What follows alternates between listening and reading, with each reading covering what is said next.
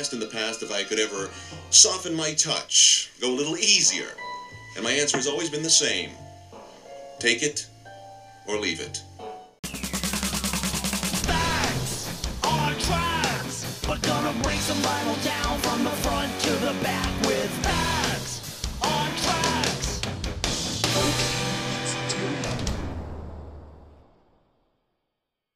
Welcome to Breaking Vinyl. I'm your host, Des, a.k.a. Johnny Fever. And as always, actually, today, can I be Barry Champlain? Would that be okay with everyone? Okay. As always, I'm joined by my three co-hosts. First up, the podcaster coming through in high fidelity. Evil Ed.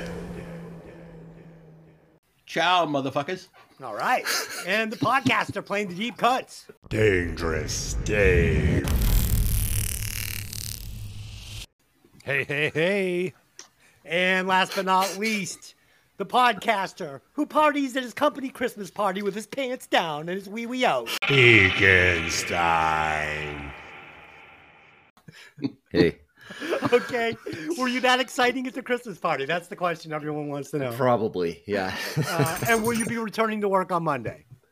definitely. Okay, perfect. Not after they hear that intro.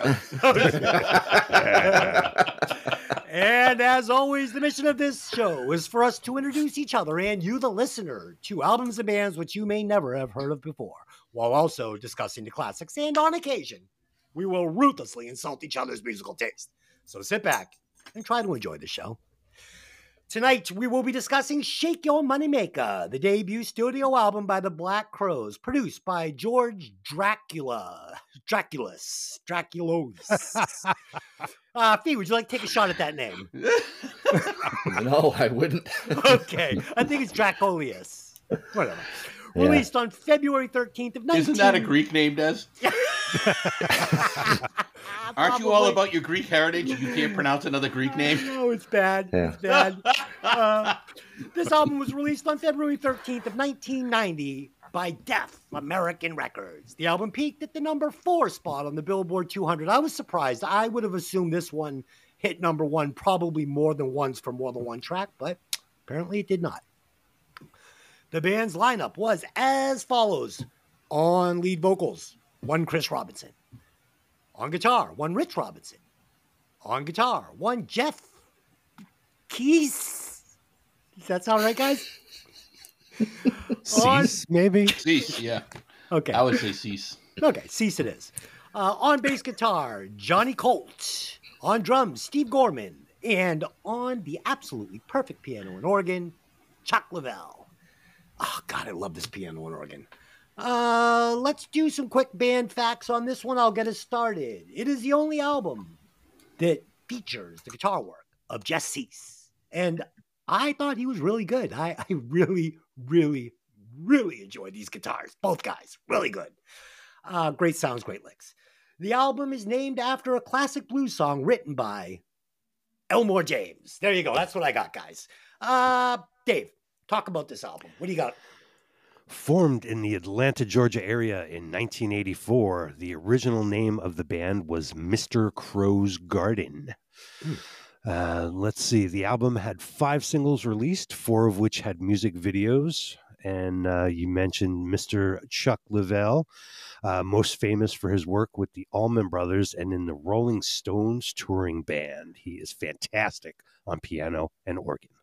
Okay, that makes sense then, because this album didn't give me the Rolling Stone feels. And Oh yeah, he's been with the Stones for a long time. Yeah, you could tell this album. I mean, honestly, you could have taken any member of this band, I mean, aside from Chris Robinson, and exchanged him out with somebody of the Rolling Stones, and it works just fine. Is that all you got, Dave? Yep. Okay. Leaving some for everybody else. Okay. Ed, talk about it.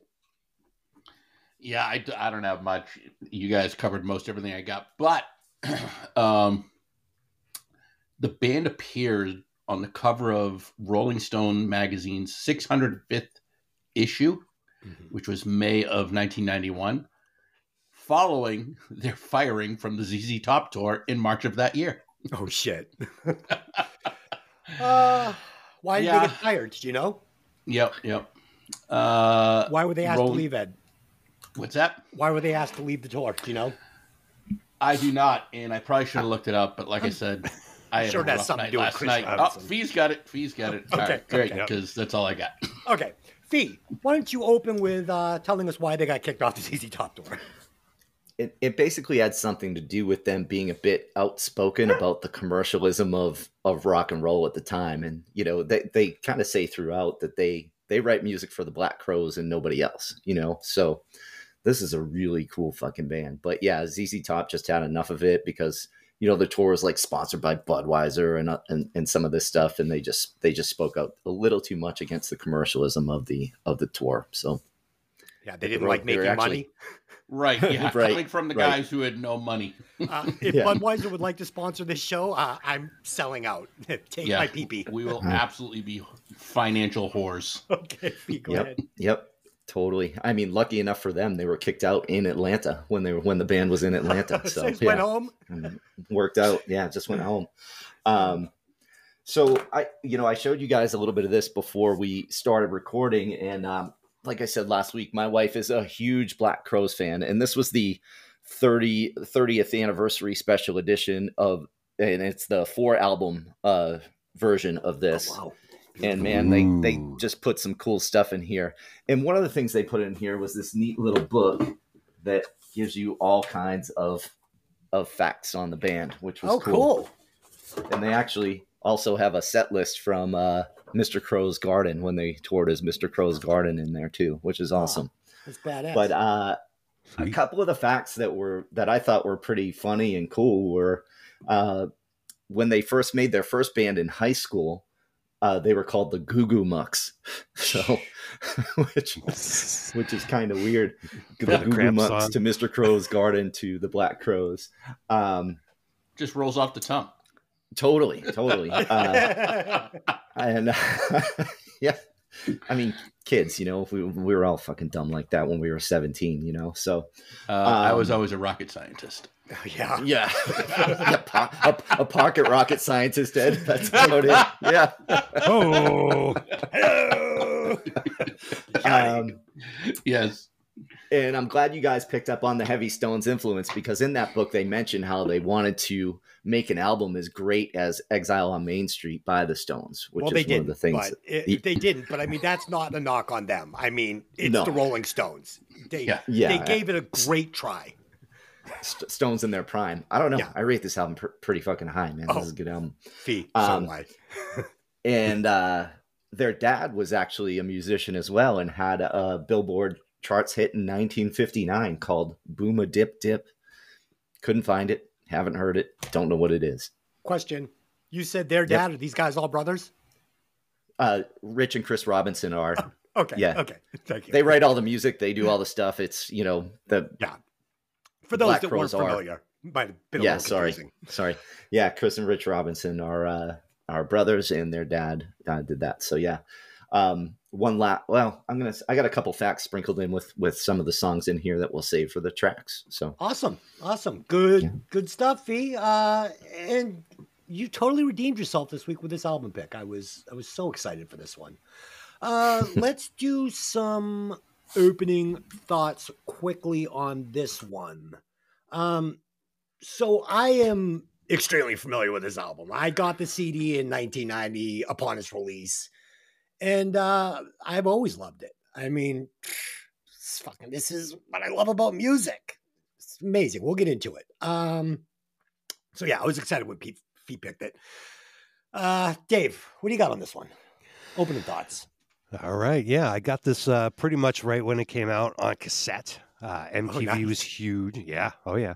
I didn't get on CDs until the mid 90s or so. Right. MTV was huge, and these guys had a couple singles out and videos on MTV. They looked cool. I got the tape and played it often. Didn't follow them as much as their career went on. They kind of went a little too hippie for me. But this album was a perfect bridge from 80s rock. They were sort of a throwback, not quite as metal as Guns N' Roses, and a little more classic than a band like the Choir Boys, Oh yeah. who are all good. Oh yeah. Cool. Ed, familiar with the album all the way through? I am not actually. I've never actually listened to this album all the way through. Holy shit. Yeah, I knew all the hits, obviously, and I heard a couple of the other tracks, but the tracks that I didn't hear, I'm kind of like, ugh, okay, glad I didn't hear them back then. What? But yeah. Oh, God, you're such a magoo. Fuck, what's wrong with you? I didn't hate them at all. I think this is a really good bluesy rock album. I don't know. I was hoping for more variety. Okay. Yeah, the only thing I would agree with there is I would have been open to a little more variety on Chris Robinson's vocals. And I was fine with it. What he did was fucking amazing. But I kind of wish on a couple of tracks he had broken out of the formula he had discovered for this album, which was really great. Great Absolutely. formula. Absolutely. But I just wish he had experimented a little bit more vocally here and there. But that's a nitpick. Fee, talk about it.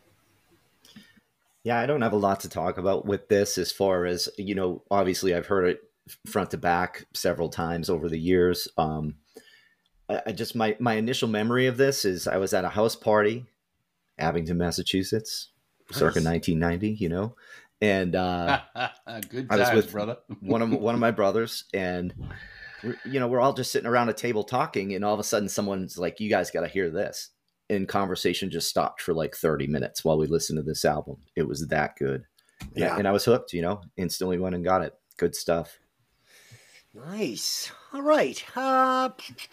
So I would like to welcome our new listeners. We've got some listeners in the Northern Mariana Islands. So to our listeners there, I'm not exactly sure where you are, but sounds cool. Welcome to Breaking Vinyl.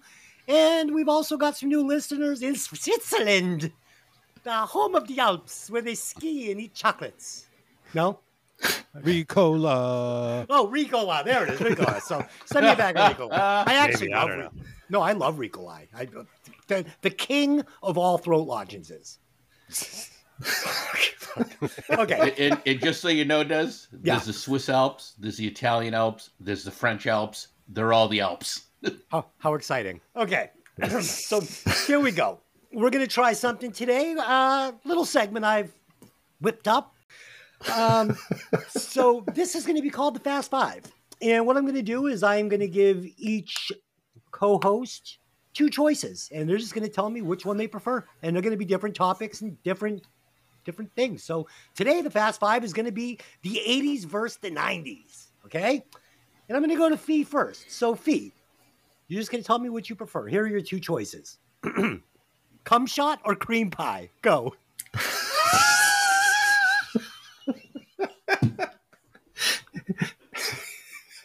If you're saying I have to choose, we'll go. No, don't. Wait. You need to explain this again to me because I am completely lost now. What? Dude, I just it was a joke. I just wanted to see if you would answer the question. It has nothing to do with the game. He was going to answer. I should have let him answer. Ed, you blew it. All our listeners are on the edge of their seats right now like, what is it? What does Fee do? And now we'll never know. It's a mystery. I think it's better left a mystery, Fee. Keep it to yourself. Sick fuck. Okay, so here we go. I'm going to start with Dave. Dave, Yes, sir. Madonna or Pink? Madonna. Okay, Madonna. Ed, Madonna or Pink? Pink. Oh, yeah. Fee? 80s Madonna over anything. Yeah. I think I like Pink a little more as an artist. I think she's a little more talented, but I have to go with Madonna. I mean, come on. It's fucking Madonna. Desperately Seeking Susan. I'm in love. Mm-hmm. Number two, Dave, Back to the Future or Hot Tub Time Machine? Oh, Back to the Future all the way. No question. Okay. Ed, same question. Yeah, Back to the Future. And Fee, This is more challenging than it should be right? because I love Hot Tub Time Machine. Me too. But it's got to be Back to the Future. Yeah. I'm with you, Fee. I want to say Hot Tub Time Machine. I mean, we've got Motley Crue. We've got fucking Motley Lou. It's fucking great. But I have to go Back to the Future. Number three, Dave. New Kids on the Block or the Backstreet Boys? Oof. I don't know. Backstreet. All right. Yeah, no, I think you're right on this one. Ed, what do you got? Yeah, Backstreet Boys 100%. Yeah. Fee. So I got I'm not sure if this is Backstreet Boys or not, but That's a I good took thing. a picture of something online. Yeah, and this is something I just saw on the internet one day. And it says, "There's not a day that goes by where I don't think about that Backstreet Boy asking his pals, am I sexual?' And they're like, yeah, it's got to be the Backstreet Boys." Okay. Yeah. Okay. So it's a sweep on the Backstreet Boys there. Number 4, Dave. Bauhaus or Marilyn Manson? Gotta go classic goth Bauhaus. Oh, for sure. Ed. Who? Okay. Just take a stab. I guess Marilyn Manson, since I didn't even hear the other Oh, band. okay. The first choice was Bauhaus. Never heard of him, so I'll go What? Marilyn Oh, Manson. God, why do you do a music show? Why? Oh, these are funny. Fee, go listen to that on your off time. Fee, same question. Yeah, can I do neither? No, that's not I a choice. fucking can't stand either. Okay, of them, listen. but, All right, here's your choice. Here's yeah. your choice. If you want to skip this one, then you have to answer the first question I asked you. Bauhaus it is. Yeah. Okay. And the final question is, Dave, Seinfeld or The Office? Oh, Oh, it's a good one. Seinfeld. Okay, Ed, yeah, it's got to be Seinfeld. Fee. I think it's got to be The Office. It just makes me feel that much more uncomfortable. So yeah. Fee, I'm the biggest Seinfeld fan in the entire world, and that's the only reason I can't say The Office, because I also love The Office. But it's Seinfeld. Yeah. Okay, guys, so I think it's unanimous. The 80s bitch slapped the 90s today. Did you have fun with that? Totally. I thought it was pretty good. Yeah, that was Yeah. good. Yeah. All right. I should be producing some lowbrow show. Oh, I am. Okay. So we are going to go to the mailbag today, since we actually got some fucking mail. Today's mail was sent to us by longtime listener and friend of the show, Seamus. Fee, will you please read his email? Yeah. Seamus says, finally finished listening to this one. Look, I'm a big rap fan, but there's no way Out of the Cellar is better than Back in Black. I disagree. I was a sophomore in high school when Back in Black came out, and if you weren't listening to it or didn't have an AC/DC t-shirt, regardless of whether you went to see the concert, you were an outcast. Back in Black for me is about as close to a 100-watt perfect record. Giving it a score below 90 is criminal, Dave. And Dave. I can listen to this album on repeat and have it play through multiple times. And I actually did once on a drive from Philly to North Carolina. Think it played through 4 times, definitely 3. No way does it deserve to be behind Rat, and I could make a case for it being ahead of Van Halen too. For Cripe's sake, they have a cover on that record. Should be no worse than a tie. Yes. Seamus, I agree with everything you said. This AC/DC Back in Black should be our number 1 album right now. I know I said that I'd rather listen to Rat Out of the Cellar than that, but that's just a stylistic choice that I would choose, like, just driving around on a Saturday. I just want to fucking be like, screaming stupid, mindless Rat songs.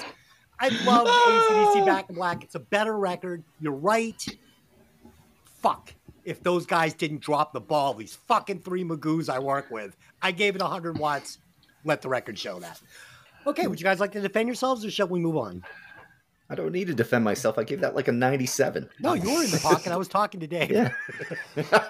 Yep. No, my score stands. Okay, at least Dave's Don't heard mind the Bauhaus. Okay. Dave redeemed I agree himself. with Seamus. It's should be the number 1 album. It shouldn't. It's way better than Van Halen with the fucking stupid Ice Cream Man song and Nope. Fire. Yes. Okay. Nope. Okay.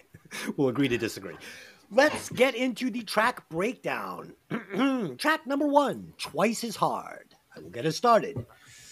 So I love on this one how the opening guitar riff breaks the 2 guitar player rule that we've seen so many times on this show. This guitar riff is panned at 12 o'clock. I loved it. And I loved it because when the track kicks in, the 2 guitar players go hard left and right. And these guys are playing some fucking great guitars, some slide, some Rolling Stones licks, some Rolling Stones notes. Oh, I'm in heaven. I'm jizzing in my pants at this point. We get a hint of piano. They build this piano up like a crescendo. Can you spell that? Throughout the album. Really good. Thank you. The vocals, the lyrics, everything is cool. I fucking love this song. I learned a new word last night on Hey, did you ever see that movie? A vignette. A vignette is a small story in a group of stories. I was calling it a vinaigrette and I got yelled at, but it's a vignette. That's a true story. True story. Dave, what do you got on the first track? This song, Twice as Hard, was released as a single in 1990 and reached the 11th position in the mainstream rock charts. Song opens with a growling, snarling guitar, sounds like Open G Keith Richards tuning. The high chord hits just right, and then the song kicks in. Chris Robinson comes in strong, and they hit that chorus right about the 1 minute mark. You get it all in this first song.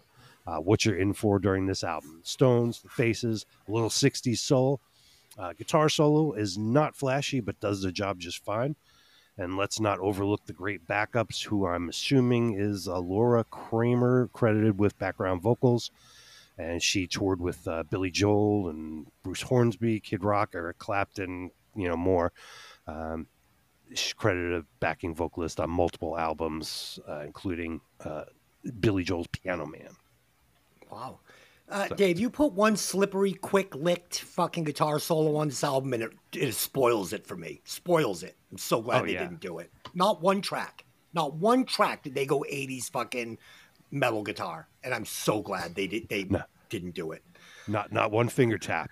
Not one finger tap, and not one whammy bar on a single guitar, and I love it. Yeah. Ed, what do you got on this one? What's the name of the song, Des? No, did I?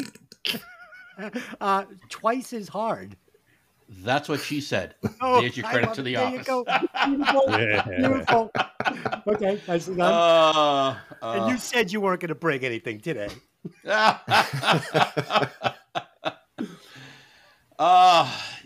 I mean, this song, I remember the first time I heard this song, and it was just, wow. It was such a refreshing change of pace for the music scene that was out there. And, it's got that great soulful opening riff. It sets a perfect tone for the album to come. Then the band and vocals kick in, and it's just absolutely beautiful. It's really such a well-written song. Makes you feel something different every time you hear it. Yeah, agreed. Fee, talk about it. Oh yeah, this song's a total playlist. Perfect song. That opening riff is killer. What a way to introduce yourselves to the world, and I know we've said that a lot with like Rat and a couple other bands and stuff, and they bring it on this one. A fun little fact on this is a couple years ago there was a beer released called Twice as Hard from this California brewer called Cali Craft or something like that, where they make limited edition beers. And the knock on it was it's like this really mellow, like American lager beer, So you think when you hear Twice as Hard, it's going to be this like hard hitting, like heavy, like IPA type. Nope, not Twice as Hard ale. It was just a nice, crisp, cool, refreshing American ale. Did it have twice the alcohol? Nope. No, what it is basically like a Budweiser. Yeah. Yeah. In case you guys were curious, I would prefer to cream pie my wife, but she won't let me. So it's okay.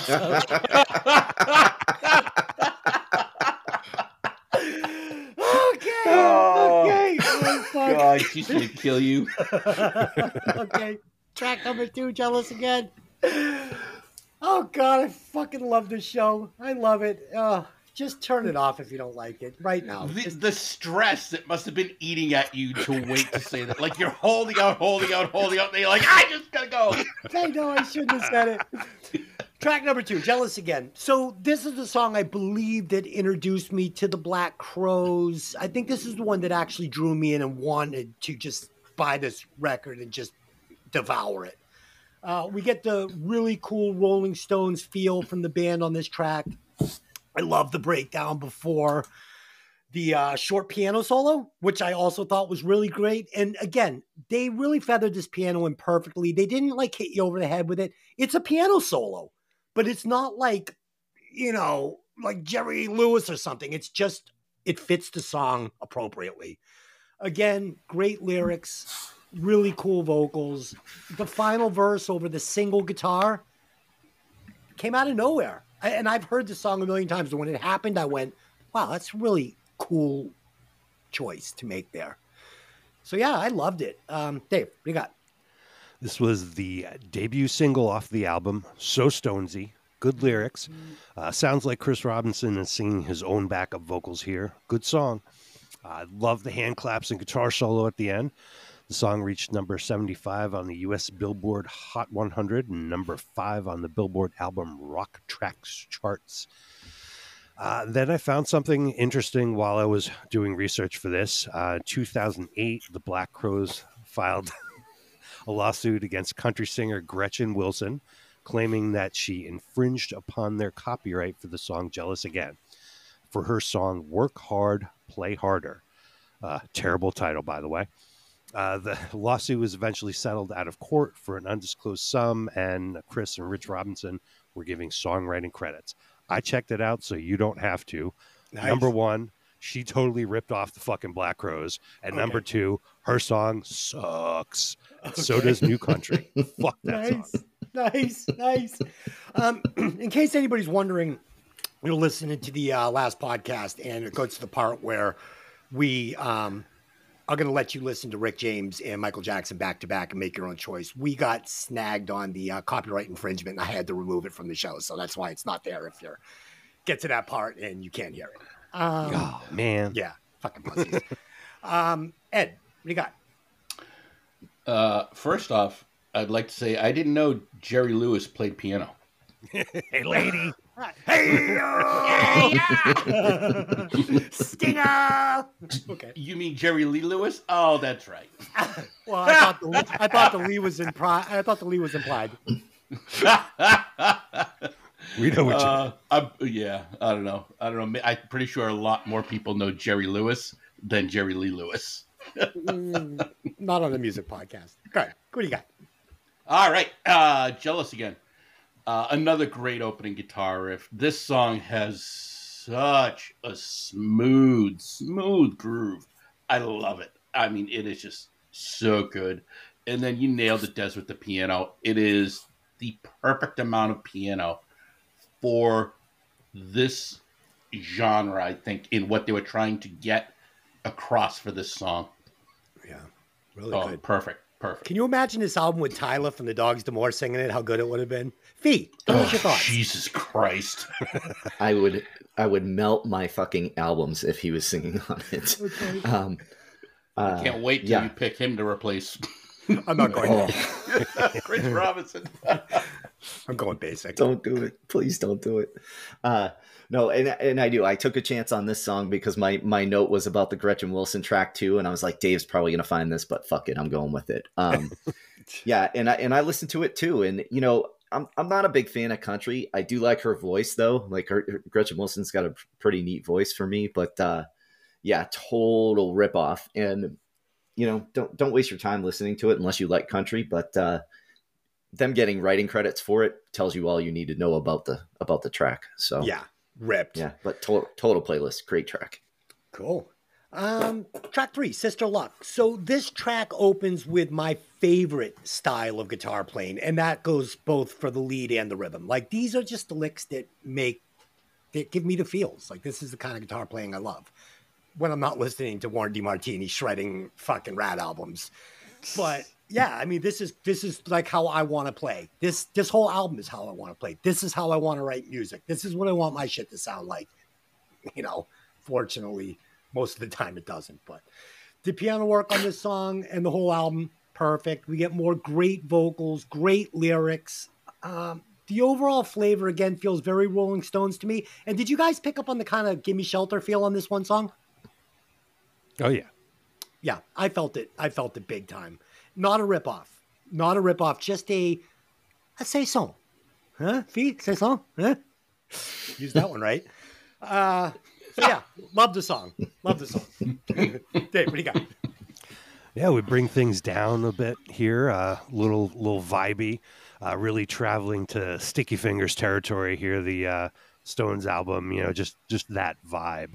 You're right on that. It's a nice song, good chorus, another perfectly good guitar solo. Like it. Yeah. So Dave, do you think that Motley Crue Too Fast for Love's album cover ripped off the Sticky Finger album cover? Let's see. Okay. Maybe a little. Okay, and only it didn't have the cool zipper. But you know what would have been cool if they had Vince's leather pants, if they had like actual string that tied up the crotch, like on those lip service pants, and you could have like untied it and then seen what was in there. I don't know. Ed, go ahead. I don't even know what. Yeah, okay. Oh, for God's sakes. You know what? Another guitar opening, and I was kind of like done with it. I'm like, okay, two songs in a row have guitar openings, and then you throw a third one, right? I'm like, no. I wish it was either a full band intro or a piano opening. Especially because this is a soulful and emotional song. I really wish it was more piano focused than guitar focused. Yeah. I think it would have been a better band vibe and song vibe, because I love the guitar work throughout this album, but it got too much and too much of the same, I felt. And this, I thought, was a great opportunity where they could have let the piano take more of the lead, let the vocal melody take more of the lead, and especially because the guitar chords are so full of flavor. But I think they're too upfront for the song. I think they should have been pulled back and just let the piano be more upfront. That's my opinion on it. And something you just said kind of triggered a little thought in my fucking tiny mind. So there's a band called the Red Hot Chili Peppers that I love, and I love listening to it. But I feel like sometimes Anthony Kiedis gets caught up in this formula that he created, and it starts to all kind of sound the same, like the melodies and the stylistic choices he makes in his vocal performances. Started getting the feel from Chris Robinson that sort of that started to happen on the album a little bit. And it doesn't mean I don't love it, but I just, again, like you said, there's so much melody and so much music in these songs that there's so many directions you could go melody wise. And you also said, one of you guys said that you thought maybe he was doing his own vocal harmonies. I feel like if that's true, maybe this isn't his strong point and they should have let somebody else maybe back him up a little bit and try and fool around with some other melodies and harmonies. And I also wish they had brought in a little bit more of the female background vocals to spice up what he was doing a little bit. But these, again, are small nitpicks. Pete, what do you got? I'm kind of thinking about what you just said, Ed, and I think that would be pretty cool, to change it up a little bit. But I think, at the time they're a young band, and they're trying to figure it out, and they they were formed by Chris and Rich Robinson, singer guitarist. So those songs are going to be heavy vocal, heavy guitar driven, and that's just their style, And you totally nailed it. Especially they were young, and when you're young, you want to be found. It seems it just like the whole vibe of the album, and I completely understand it, especially the way you just said it. They were looking to, hey, look at me. This is what I can do. Love it or leave it. And I just wish this is where having a great producer and possibly an arranger would have benefited them a little more and maybe just developed a better version of a good song. Right. Sure. But nonetheless, I still think this is a great playlist song for me. Like they bring it good blues storytelling here, Yeah. It was good track. Fee, where do we flip this album if we were going to flip it? What song is the last song on side A? Let's take a look. So I don't know if you guys, the listeners, noticed last week I added a little Tom Petty telling you where we would be flipping this album if we were actually listening to it on vinyl, to kind of give you guys at home an idea of, how the album was formatted originally. Seeing Things would be... Seeing Things is last track on side A. That's exactly where I would flip it. Yeah. And not because it's 10 tracks. Okay. All right. Track 4. Could have been so blind. So this one felt like a nice blues filler song on the album until it hit the chorus. And when it does, I fall in love with this track. This fucking chorus. Oh, fucking loved it. It elevated the entire song up to the level of the other hits on the album for me. Loved it. Every inch of a song doesn't have to be a hit to make it a hit in my eyes. As long as the chorus gets me there, we're there. And this one got me there. Dave, what do you got? All right. They have a nice thing in the beginning here. They do first verse, pre-chorus. They sort of tease going into the chorus, but then into verse 2. And then they give you that chorus the second time. These guys know how to cook as a band. Nice guitar solo. And check out those sweet drum fills that pass by before you really notice them. There's some good work on there. Yeah, for sure. Ed. Yeah, Des, you nailed it. You know what? This is a bit of a different opening to the song. Still guitar, but it's more of an empty sound with the lead vocals as the focus. So it kept me interested. And the verse is not as flowing as I was hoping, but you nailed it, man. That chorus is so good. I think that chorus just, it kept me hooked on the song because I was ready to just, I'm like, this might be the worst song for me. And then when that chorus came in, I'm like, fuck, nope, there it is. Yeah. It's such a cool chorus because it's not bubblegum or like radio friendly. It's just good. Fee, what do you got? Yeah, this song live is incredible. The energy they bring during a track like this, and I made it rated a little bit higher because of that, but it's another fucking great song, another playlist song. Just really cool tune live. Fun to be there when these guys are doing it. Nice. So we're like 86% male viewers and like fucking like 14% female, if that. I think after this show, some of my comments, I think we're gonna that ratio is gonna bump up a little more towards the guys, and we might have lost a few female. I know we lost my wife today, so there we go. Can't imagine why. Sorry, ladies. Fine. Either that or she'll come home and be like, hey, I never knew. Okay. Track 5. Seeing things. So I am a sucker for a good organ. That's what she said. Yeah. Oh, fuck. The guitars are beautiful. Musically, this track is like silk. And again, I want to ask you guys, I had another song in my mind that kind of popped in as I was listening to this. It felt like Purple Rain, right? Did you guys feel that? A little Purple Rain here? No? Ed? Didn't No? catch it. Okay. No. It just felt like it. It had like some of the same, I don't know, builds, feels, just, I don't know. Sure. Yeah. So when it hits the soulful chorus with the female backing vocals, I'm sold. I loved it. I loved the chorus. And it was one of the few times on this album where they pushed the woman up a little bit, and it really enhanced Chris's vocal for me. It made it sound better, and I wanted more of that on the album. It popped. Dave, what do you got? Here's an old-timey soul ballad. Otis Redding and Wilson Pickett were in the ballpark here. It builds nicely in the pre-chorus. You can argue that the chorus copies a little or a lot from the Joe Cocker version of With a Little Help from My Friends, but, we'll let that slide. It's good. I'll take it. Chris Robinson keeps singing higher, almost out of his range, but it's very emotionally effective. I like it. Yeah, I heard that too. A little pushed, right? Yeah. Oh, yeah. Ed. Yeah. Finally, here it is. I wish this was the third song to break up the similar sound of the previous songs. Something different.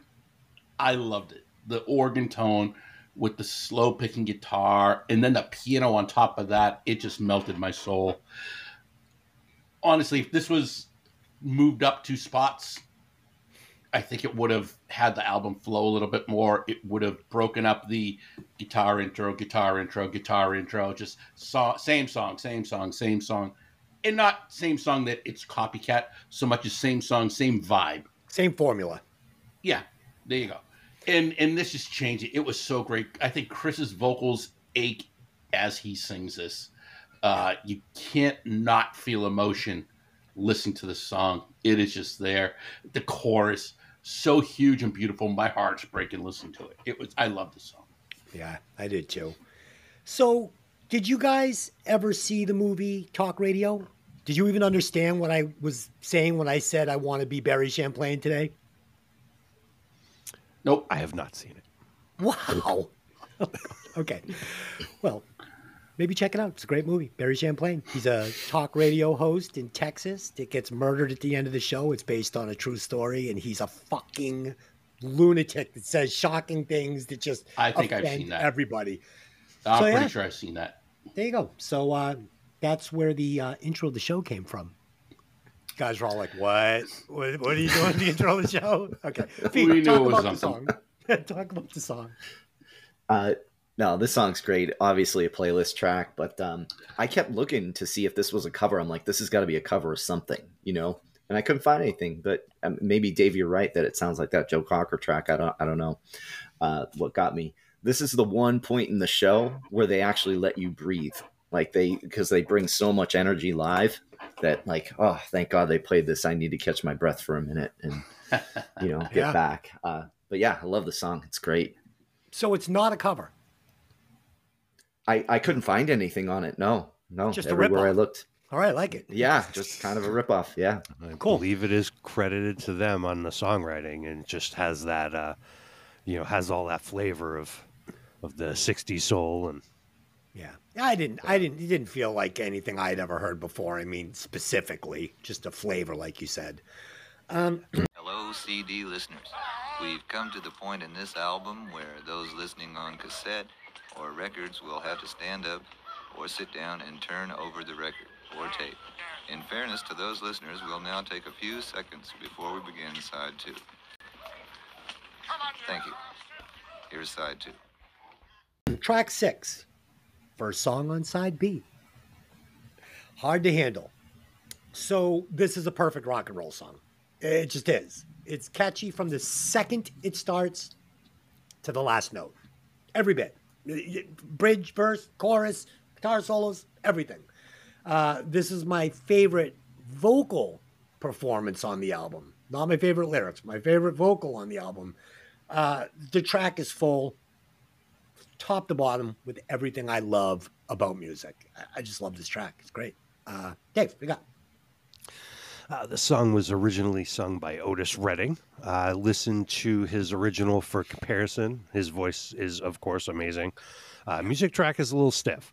The Crows version is a little more fast and loose, good guitar layering. Recording engineer Brendan O'Brien, who later became an A-list record producer for likes of Springsteen and Pearl Jam, actually played the solos on this song. According to Rich Robinson, Jeff took off from the studio and went back home to Nashville, and then they decided they wanted a guitar solo on the song, so this guy did it, their recording engineer at the time. These guitar solos are the best on the album. They are badass with an expert touch for timing, bending, and feel. I listened to the 30th anniversary edition remix with the horns added. I did not like that one so much. Originally found that when I heard it on the radio, and I had to go look it up. I don't remember there being horns on this song. And then I found out that they were, doing the special edition here. Kind of sounds like a high school marching band played on it rather than a, Stax Records horn section to me. But I listened to it, so you don't have to. Again, you're welcome. Stick with the original. I gotta listen to it. You guys know I love the brass, so I didn't know this existed. I need to go hear it with brass and make my own decision on that. So, Dave, did Lisa enjoy our breakdown of Husking Gulsking Hagendas? Sure she did. Okay. She knew that was kind of the way it was going to go. Okay. And did she admit to trying to steal our souls? No. Okay. Ed, what do you got on this song? What about casting spells? Oh, she cast a spell. She did. Maybe. Okay. Oh God, hard to handle. Monster song. I mean, anyone who's a musician who plays bars has played this at one point in their life. It is just a great, fun song, full of energy. It's all you can really say about it. I mean, it's phenomenal. It's such a great tune.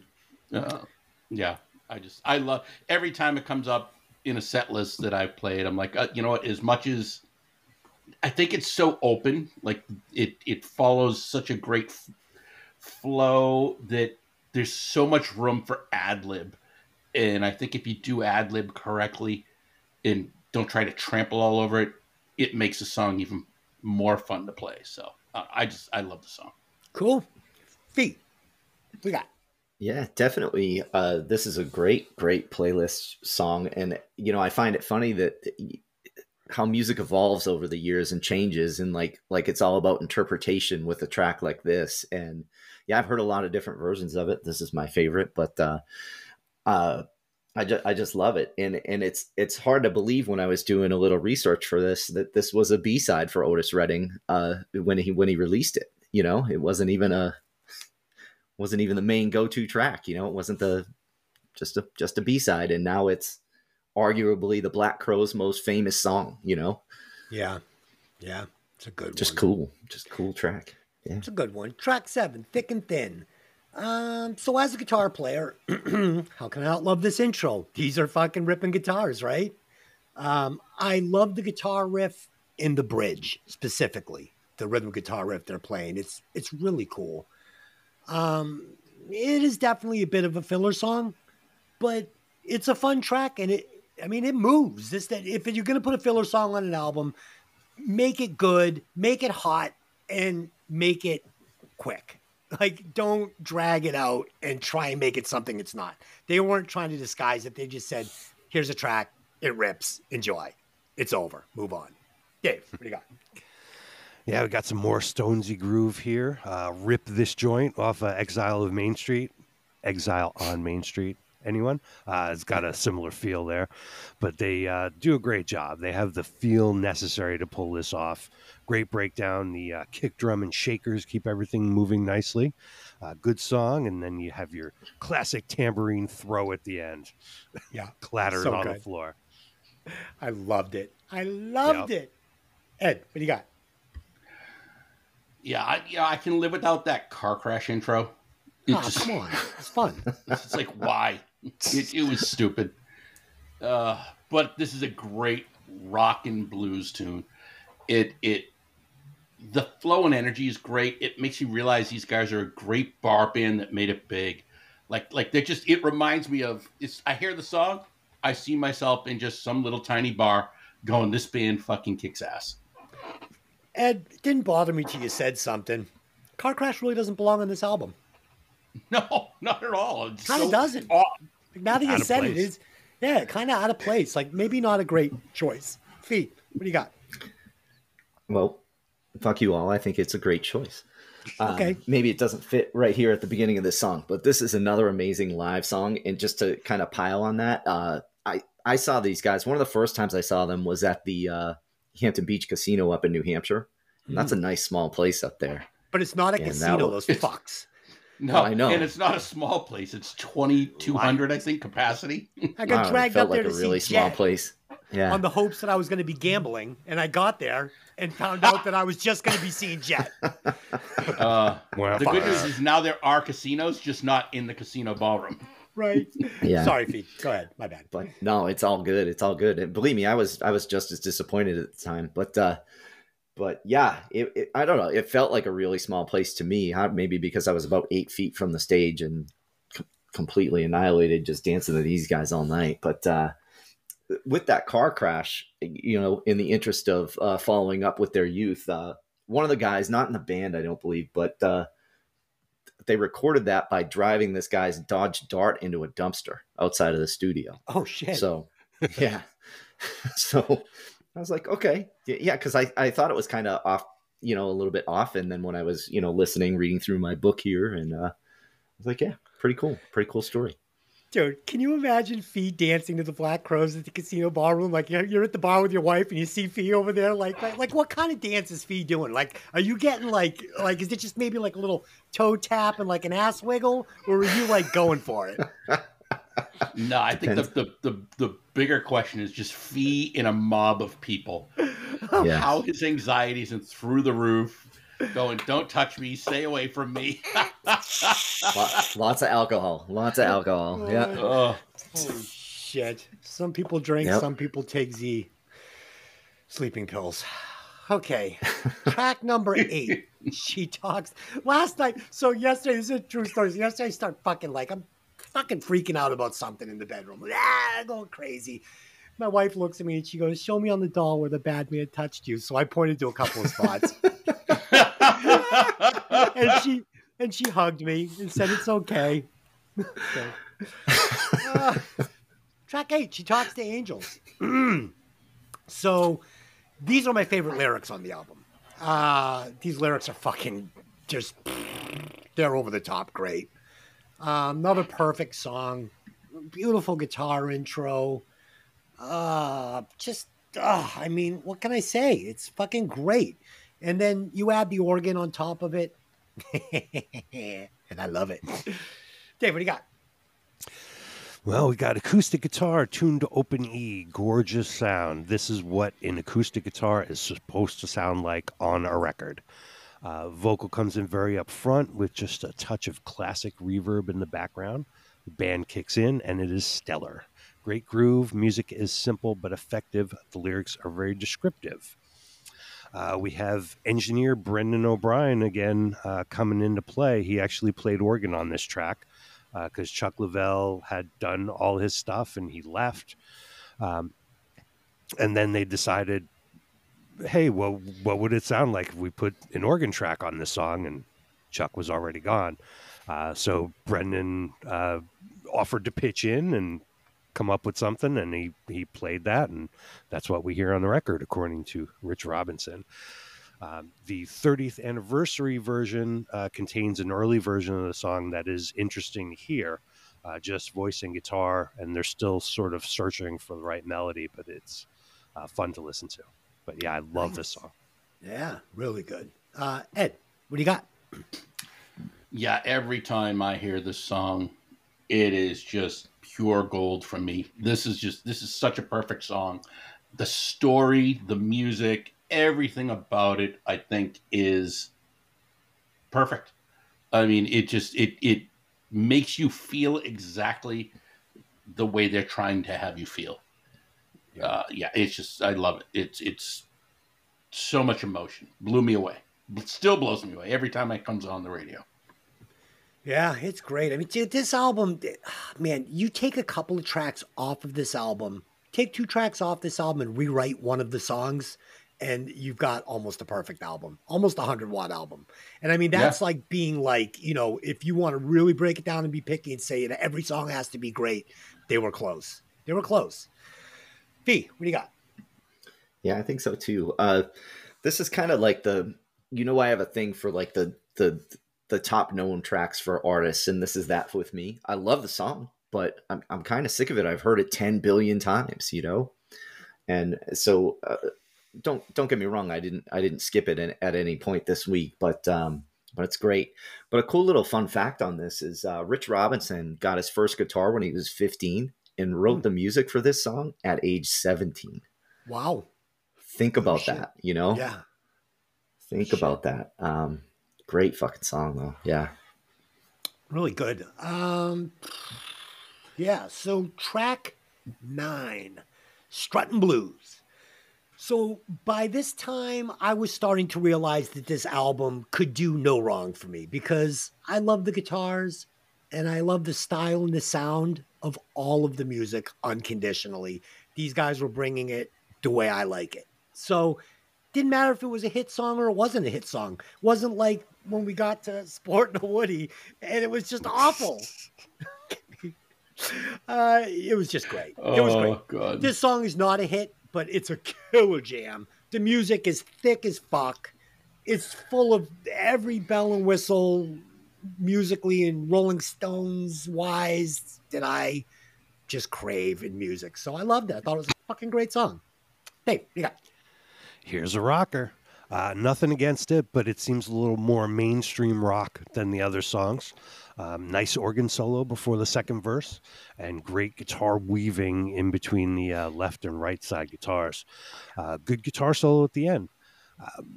Yeah, it's kind of the, song's okay. Not one of the best, but still okay.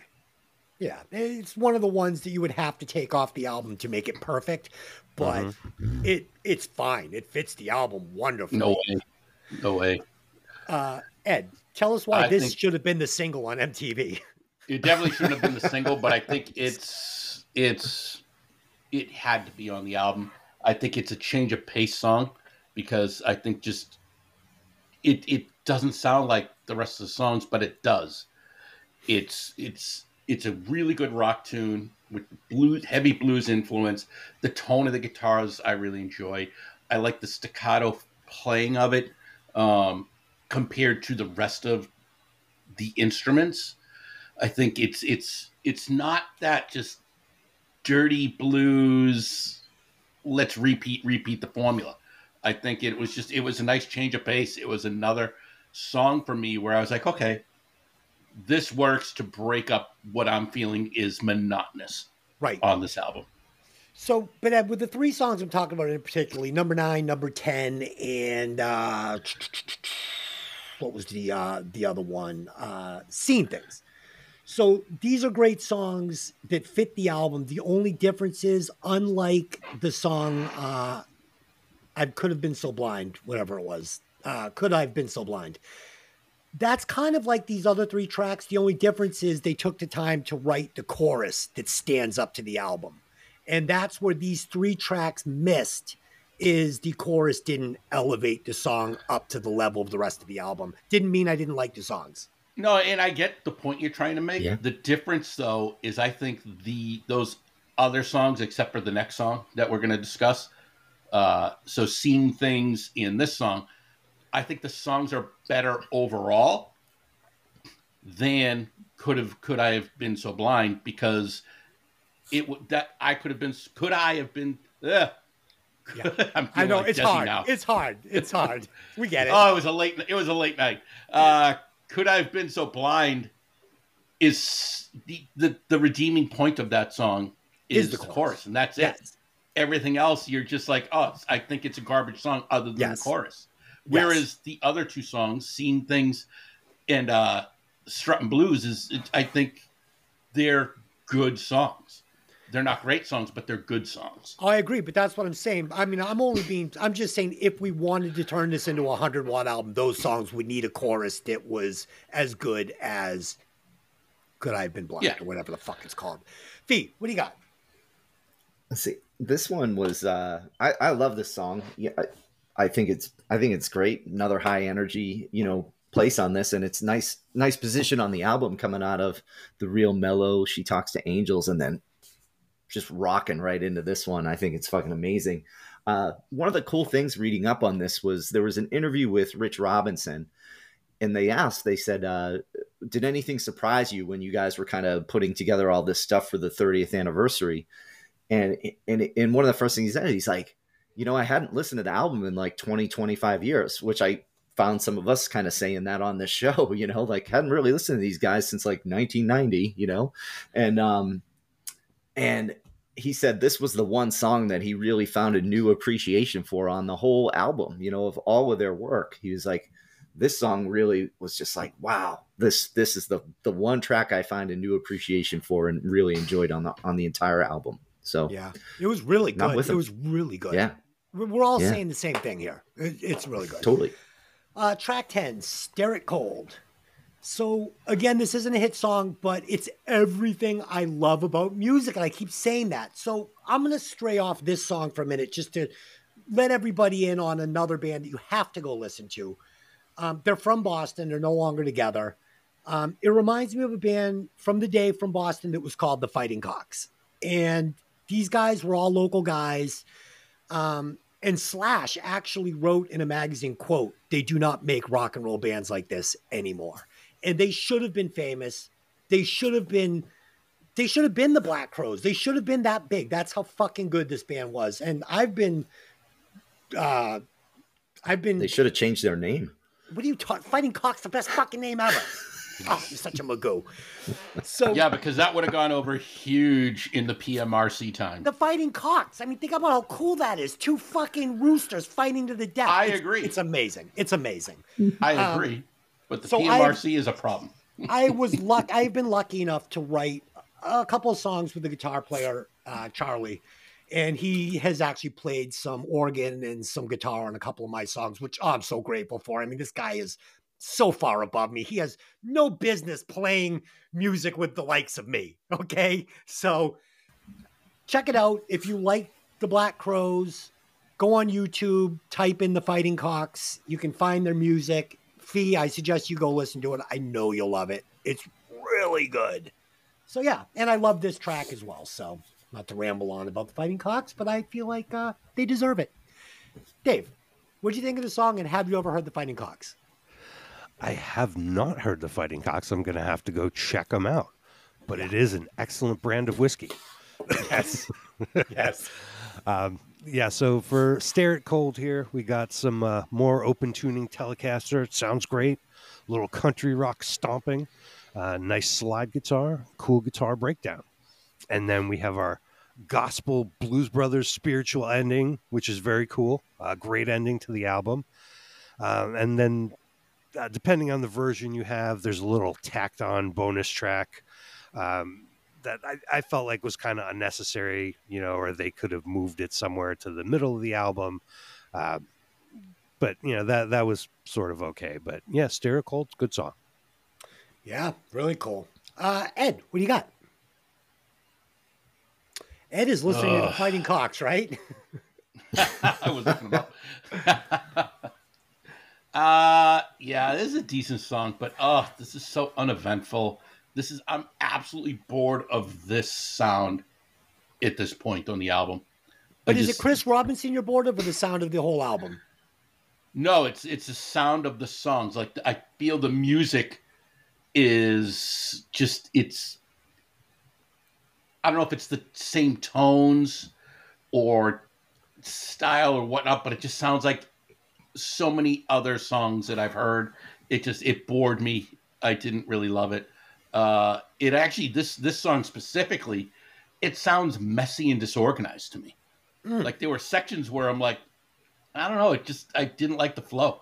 And the song ends the album poorly.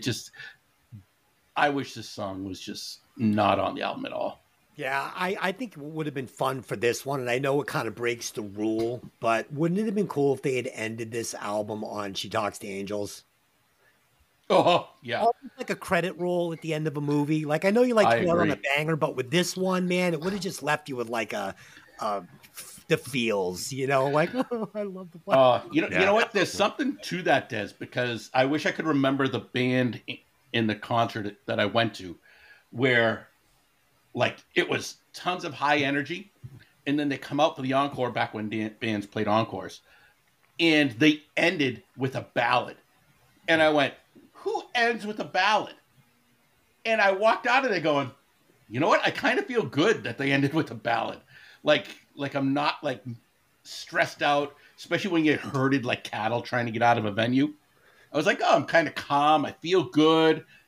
You know what? I kind of like them ending with a ballad. I don't know. So, yeah, I think it might have been a good idea, Des, ending it with She Talks to Angels. I actually got that idea. Now, thinking back, one of our earlier shows, one of our listeners, Mark, had written to me and said something similar about one of the albums we broke down and how, he felt the end track, which was a slow track like this, felt like the ending credits to a movie. So I can't take credit for that. I won't plagiarize him like I plagiarized my wife. Go ahead. What do you got? Not much on this. I'm kind of with you guys. Like, going out on Struttin' Blues, I think would have been like, yes, but it's a good song. Like, I don't, I've seen them play it live. It's fun, like they're a good time. They're a good time live. If you haven't seen them, you must, absolutely must. Cool. But yeah, just okay. And I'm with Dave on this. Chicken cock bourbon is amazing. Yeah, really good. Guy's making me want to start drinking again. Yeah, you should. Probably shouldn't. Yeah.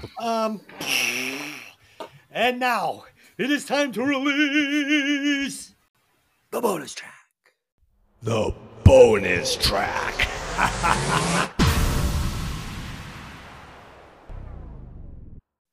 This week's bonus track was requested by a longtime listener and relative of the show, Matt Delarusso.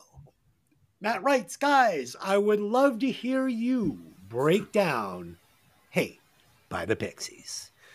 So your wish is my command. Matt, I will break it down for you right now. The simple bass and sparing use of drums, linked to this simple guitar, layered with this absolutely simple, unbelievably cool stylistic vocal, and killer lyrics. This is simple songwriting done right. I fucking love this song. 86.2 watts. It's the fucking Pixies. It's fucking cool. And if you come in under 80 watts, you're a fucking Magoo. You are not gonna like me, Des. Or Dude, me. how can you fucking... Nope. What is wrong with you people? This is fucking great. God, the submarine is sinking to the bottom. Okay, Dave, tell us about your feelings on this song. Oh boy, I Oh, hate boy. this from the beginning. Oh, God. Really good sounding guitar, bass, and drums. Very well recorded. This could be good with real lyrics. Seems self-indulgent. The most prevalent lyric in the song is "We're chained." These motherfuckers should be chained in a basement somewhere and not be allowed to make an album. I'm sorry, Des. Yuck. Melody is actually kind of good. A punch up in writing and a better singer would make this a good song. My score is 39. No, different singer. It's not the Pixies. I think I don't like the Pixies. No, the music's not recorded good. That's what's the charm of it. The recording is like a fucking Tascam 4-track. That's what makes it so great. It sounds good though. I don't know. Okay. And I don't know nothing. Fee, I don't know yeah. what Fee's gonna say. I'm very excited to see where this is going. Ed, go. No, you're not, because I agree with you. Like, the tone is good. All the instruments were recorded well. So your tax scam fucking theory is out the fucking No window. way, these are not recorded well. This is fucking like They're raw. just terrible songs. This song doesn't make sense to me at all. It's like it starts to get a rhythm, and then I don't know what the fuck happens. Then all of a sudden the bass is playing. I'm like, okay, well, here's a groove. And then all of a sudden it's like sporadic melody and music just thrown in. What the fuck? It just doesn't make sense to me.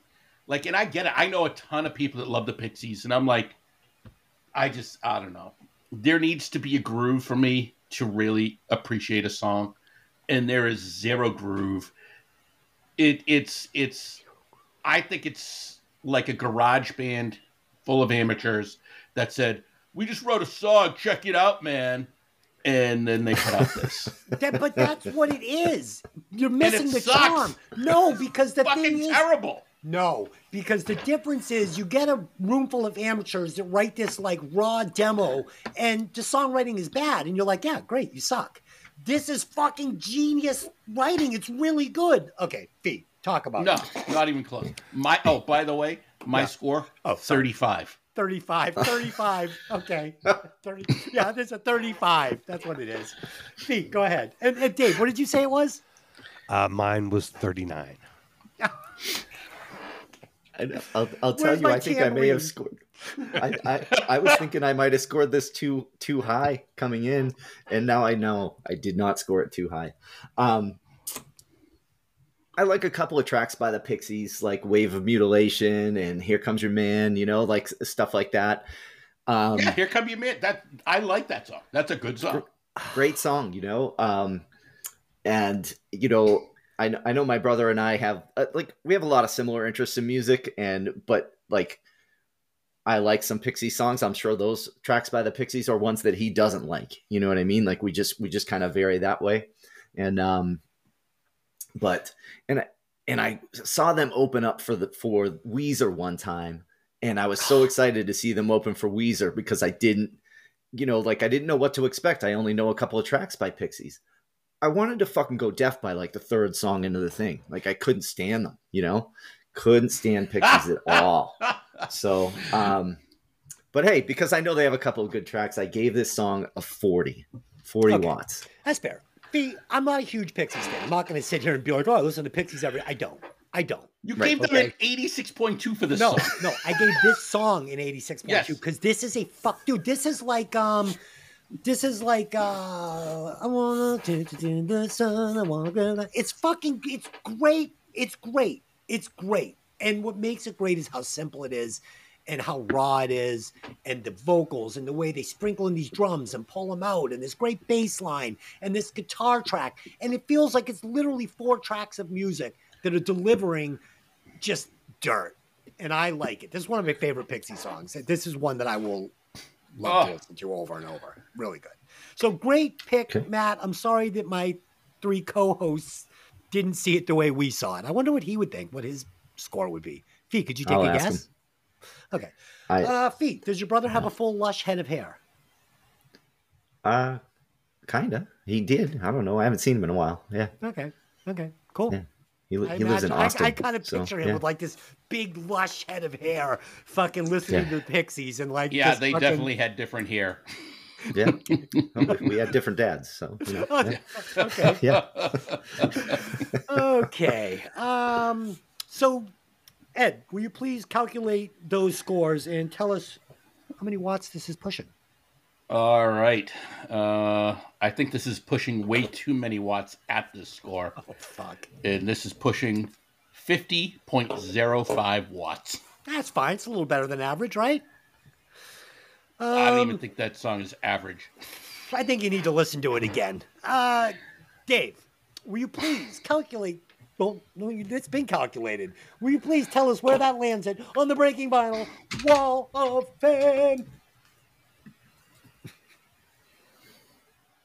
You're muted. I'm going to put the crickets in there. Sorry about that. What do you think, you mate? Trying to keep the noise away. It is number 12 on the chart, just under Iron Maiden's Reach Out, and just over Halung's Kriegsgalder. Okay, so this is better than Halung's Kriegsgalder, and it's also 1,000 times better than that shitty Iron Maiden song. And no way. At least that's a song. Yeah. Is that Asia's song still on the chart? Yeah, sure is. Number 6. Number 6, guys. Oh, number I have 6. an Asia story for you. Okay, let's hear it. So last night I went to go see Frankie Valli because my friend Basil plays guitar for him.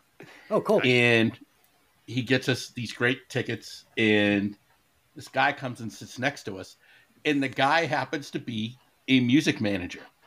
And he manages Asia. He also, even though they haven't done anything since 2019, he also manages Vanilla Fudge. Oh, shit. And specifically Carmine Appice, or Appice, depending on which brother you're talking to, I guess. What did you say his last name was again? Can we get that again? Appice or Appice, because they both, I agree, but they both pronounce it differently, whether it's Vinny or Carmine that you're talking to. Okay. Or so I'm told. Okay. But yeah, I was like, what are the odds that this dude friggin' sitting next to me manages Asia? That's cool. I mean, fuck. Right? I love your buddy's name. What's your buddy's name again? The guitar player? Your guitar player, your buddy. Oh, Basil? Basil, great name. Basil. Yeah, Basil Fung. I like that. I bet he gets laid a lot with a name like that. His wife is smoking hot, and she is a phenomenal person. Love her to death. Cool. Awesome. All right. So, Matt, you have been immortalized on the Breaking Vinyl Wall of Fame in the number 12 spot with the Pixies. Okay, let's quickly just finish this thing up. Favorite track for me, She Talks to Angels, fucking phenomenal. Track I would cut would be Thick and Thin. Dave, what do you got? Hard to pick a favorite track. She Talks to Angels is great. Twice as Hard as Badass and Hard to Handle has one of the greatest, tastiest guitar solos, even though it was not played by a member of the band. Twice as Hard, I guess, since it's one of their originals and it rips. I would cut Struttin' Blues. It's not bad. Just not great. Seems like a filler. They would have been fine without it. Sorry. Right. Cool. Ed, same question. I'm with you, Des. She Talks to Angels, my favorite song on the album. Phenomenal song. Track I would cut, Stare It Cold. I think it's a garbage song. Okay. I think that's a little harsh. Fee, what do you got? How the fuck do you cut Thick and Thin? Like, what the fuck? I had to cut one. I didn't want to cut it. Oh my god. I didn't want to Worse. cut it. Terrible. All right. I'll accept that. Favorite track, I'm with Dave. Twice as Hard. Just rips on this album. So good. And I would cut Stare It Cold. But nothing. Okay. I don't want to cut anything, but Yeah, I mean, you know. Fee, pick any of the 3 songs I talked about, and you could cut any one of them. I just had to pick one, so I threw a dart. It wasn't that I didn't like the song. Okay. We're going to throw someone out. We're going to bring someone in. For me, it's going to be Chris Robinson. He's out, and a young Mick Jagger is in. I know it's pretty fucking transparent, but that's how I felt. Dave, what do you got? Jeff Cease on guitar seems to be the weak point here. This was his only album with them. They dumped his ass shortly after and got another guy. I think it was Mark Ford. Okay. Fee?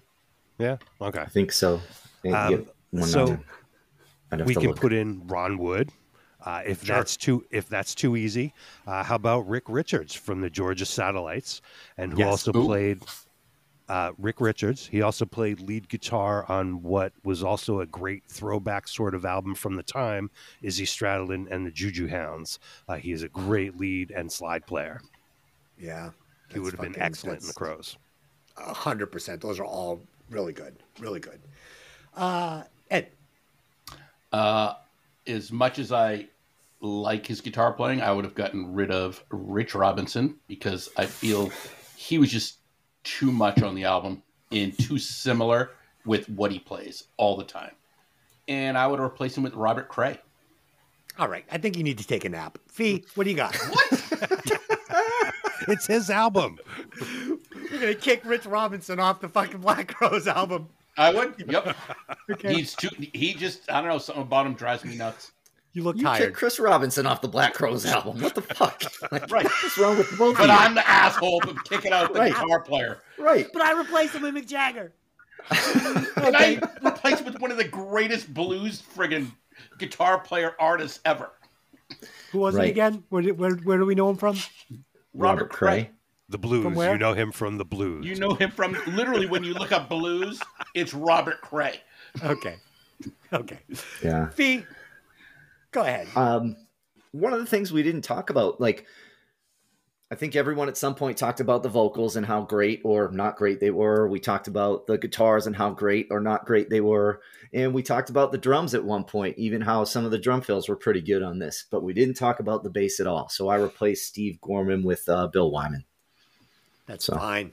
That's fine. I like it a lot. That's a good one. Yeah. Yeah. Cool. All right. So let's just do final thoughts. We'll give this sucker a score and we'll immortalize it on the chart. My final thought. This album has everything on it that I love about music. I loved every track for one reason or another. If I had one critique, it would be that I wish Chris Robinson had changed it up just a little bit stylistically here and there. But he was onto something that was working and went with it, and I can't fault him for that. This album is pushing a solid 90.01 watts. It's in the 90s. It has to be. Just barely. It just squeaked in. It squeaked in. Dave, what do you got? All right. Well, yeah, we sort of fell down a little bit by not, Fee mentioned it, by not praising Johnny Colt and his kick-ass bass playing on this album. It is very solid, cool bass fills. Sorry we didn't touch on that, but it's definitely very solid bass playing. We mentioned bar band earlier. Fun fact, I had heard Pat, who we had guested on our Junkyard episode. He was on the Ricky Rackman podcast, and he told the story about when Junkyard was out. Actually, the Black Crowes were opening for them when they first came out, and they went on tour, and they got bigger and bigger. By the end of the tour, the Black Crowes were huge. So I just thought that was pretty funny. That is cool. Yeah. Anyway, Chris Robinson claims the album was recorded very sober, simply because they couldn't afford booze or drugs. That was pretty funny. The album is great with no real clunkers. Obviously, they went on to have a pretty successful career over a long number of years. They're still out there doing it today. This may be my favorite album from them because it mixes the classic with a little bit of flavor of the time, the late 80s, early 90s. My score is 80. Nice. I like it. Ed, what do you got? Is what? I missed the score. 8-0. 8-0. I wanted to just say real quick for anybody who's listened to the Junkyard podcast that we did and doesn't know the story behind it. We had technical difficulties beyond belief. And for most of the podcast, Dave couldn't even hear Patrick and Patrick couldn't hear Dave. So I was relaying the questions and answers. And it took me about 15, there's no exaggeration, it took me about 15 hours to edit that show. The server crashed. It was a disaster. So you might think, I wonder why it sounded like that. It sounds great. We almost didn't have a podcast. Okay. And Patrick was like fucking coming to us from like a bunker with no internet access. I mean, it's a miracle we got what we got there. Yeah. So And he was great too, man. Yeah, he was really really nice cool. to be patient with us, and we should Yes. do a do-over with another Junkyard album sometime. yeah, he probably won't come on the show again. Ed, go ahead. You know what? There's a quote, and I think sums this up best. Mark Coleman called "Shake Your Moneymaker" the kind of streamlined, super tight groove album that bar band dreams are made of. Mm-hmm. And I really agree with that. You know, because that's my vibe with this. It's that I listen to this, and other than She Talks to Angels, which I think is just next level song, I feel like I'm in a bar listening to a band in the best way. However, because just for the album, I think too many things sounded similar song to song. And for that, I had to give it a 75.6 watts. Great Nice. album. Love it all, but it wasn't. I guess I was hoping that what I didn't hear were better songs than what I heard. Fair enough. And Or Fee, what I was expecting. you got So, Ed, you might want to get a hotel the next time you come out, because if I tell my wife you rated it the lowest on the show, she's going to murder you in your fucking sleep. I don't know. That might be a bit of a turn on, so I don't know. I might be okay with that. Okay. Now I'm wondering what's going on in fucking the hotel rooms on these road trips. Okay. Hey, you never know. Oh God. I'm not even going to Ed, go would back you like to the to beginning answer of the the show. earlier question? It's just, Dave literally is making I'm a faces now dribbler. like, How's that work? oh God, I think we all just assumed. Fucking like a leaky faucet. Ed needs a plumber. Go ahead. I kind of forgot how great this album was overall as a work. I chose it because when you talk to Black Crowes fans, most think Southern Harmony is a better album than this. And after giving them both a listen, I disagree. I think this is a much better album than Southern Harmony for me. Overall, I love it. I gave it a 93. Beautiful. Beautiful scores. Ed, please calculate the scores. Tell us how many watts this album's pushing. Fee, I also Alrighty. forgot how much I love the album before listening to it. So you know what? This is a respectable score, and I actually agree with this score. So Shake Your Moneymaker for the Black Crowes is pushing a well-deserved 84.65 watts. Nice. I like it. I a think lot. that's where it belongs. I do too. Yep. Dave, Mhm. where Yep. do you put this on the Breaking Vinyl chart? This ranks at number 6, just below Alice Cooper's Welcome to My Nightmare, and just above Huey Lewis and the News Sports. Different genre, but it's fine. It's in good company. I would probably listen to this before I would listen to either one of those records, just for Definitely. enjoyment and entertainment. Okay, so this is the moment everybody has been waiting for. This is the time of the month that all of our fans love so much. It is my pick. This is where we're all going to find out what album we'll be listening to all week. Okay, so this band was the blueprint for so many bands to follow. This band was putting on live shows that would rival Guns N' Roses at the Ritz long before Guns N' Roses even existed. The guitar player was flat out ripped off for his look, his style, his riffs, his licks by everybody from Izzy Stradlin to Tracy Guns. Maybe the greatest fucking sleaze badass guitar player of all times. This singer, this saxophone playing, harp playing, ass kicking singer is maybe one of the most underrated singers of all times. Dave, can you tell me what band I'm talking about? You are talking, my best guess, I'm just shot in the dark here, Hanoi Rocks. You are correct, sir. I am speaking of Hanoi Rocks. Oh And my God. you don't know shit. I bet you couldn't listen one song. I can't. I remember. Go ahead. Finish your Okay, rant. so the album we will be doing will be Hanoi Rocks, Two Steps from the Move. This album is fucking, it's so fucking good. And you all need to, before you listen to one note of this, you need to go on and YouTube Hanoi Rocks at a small club they played across the sea. I don't remember the name of the club, but this is, you watch this video and you actually are watching Guns N' Roses live at the Ritz before it ever happened. I think it's the Marquee Club. You're right. You Yeah. are absolutely right. So London. YouTube Hanoi Rocks, Hanoi Rocks. I'm sorry, I'm excited, at the Marquee Club, and watch this before you listen to the album. That is homework, Ed and Fee, and then listen to the album. All Holy right. shit. So there you go, everybody. Last night we did Love Actually on Hey, Did You Ever See That Movie? Oh God, I was so inappropriate. Fucking so bad. I'm sure I offended a bunch of people today, my wife, but you know what? I don't give a fuck. It's fucking. I'm the guessing your rule female is- audience went way down for that too. Yeah. The Oh rule, my God. the rule is fucking take it as it comes. The way it goes. So that's like, I think you might rephrase that.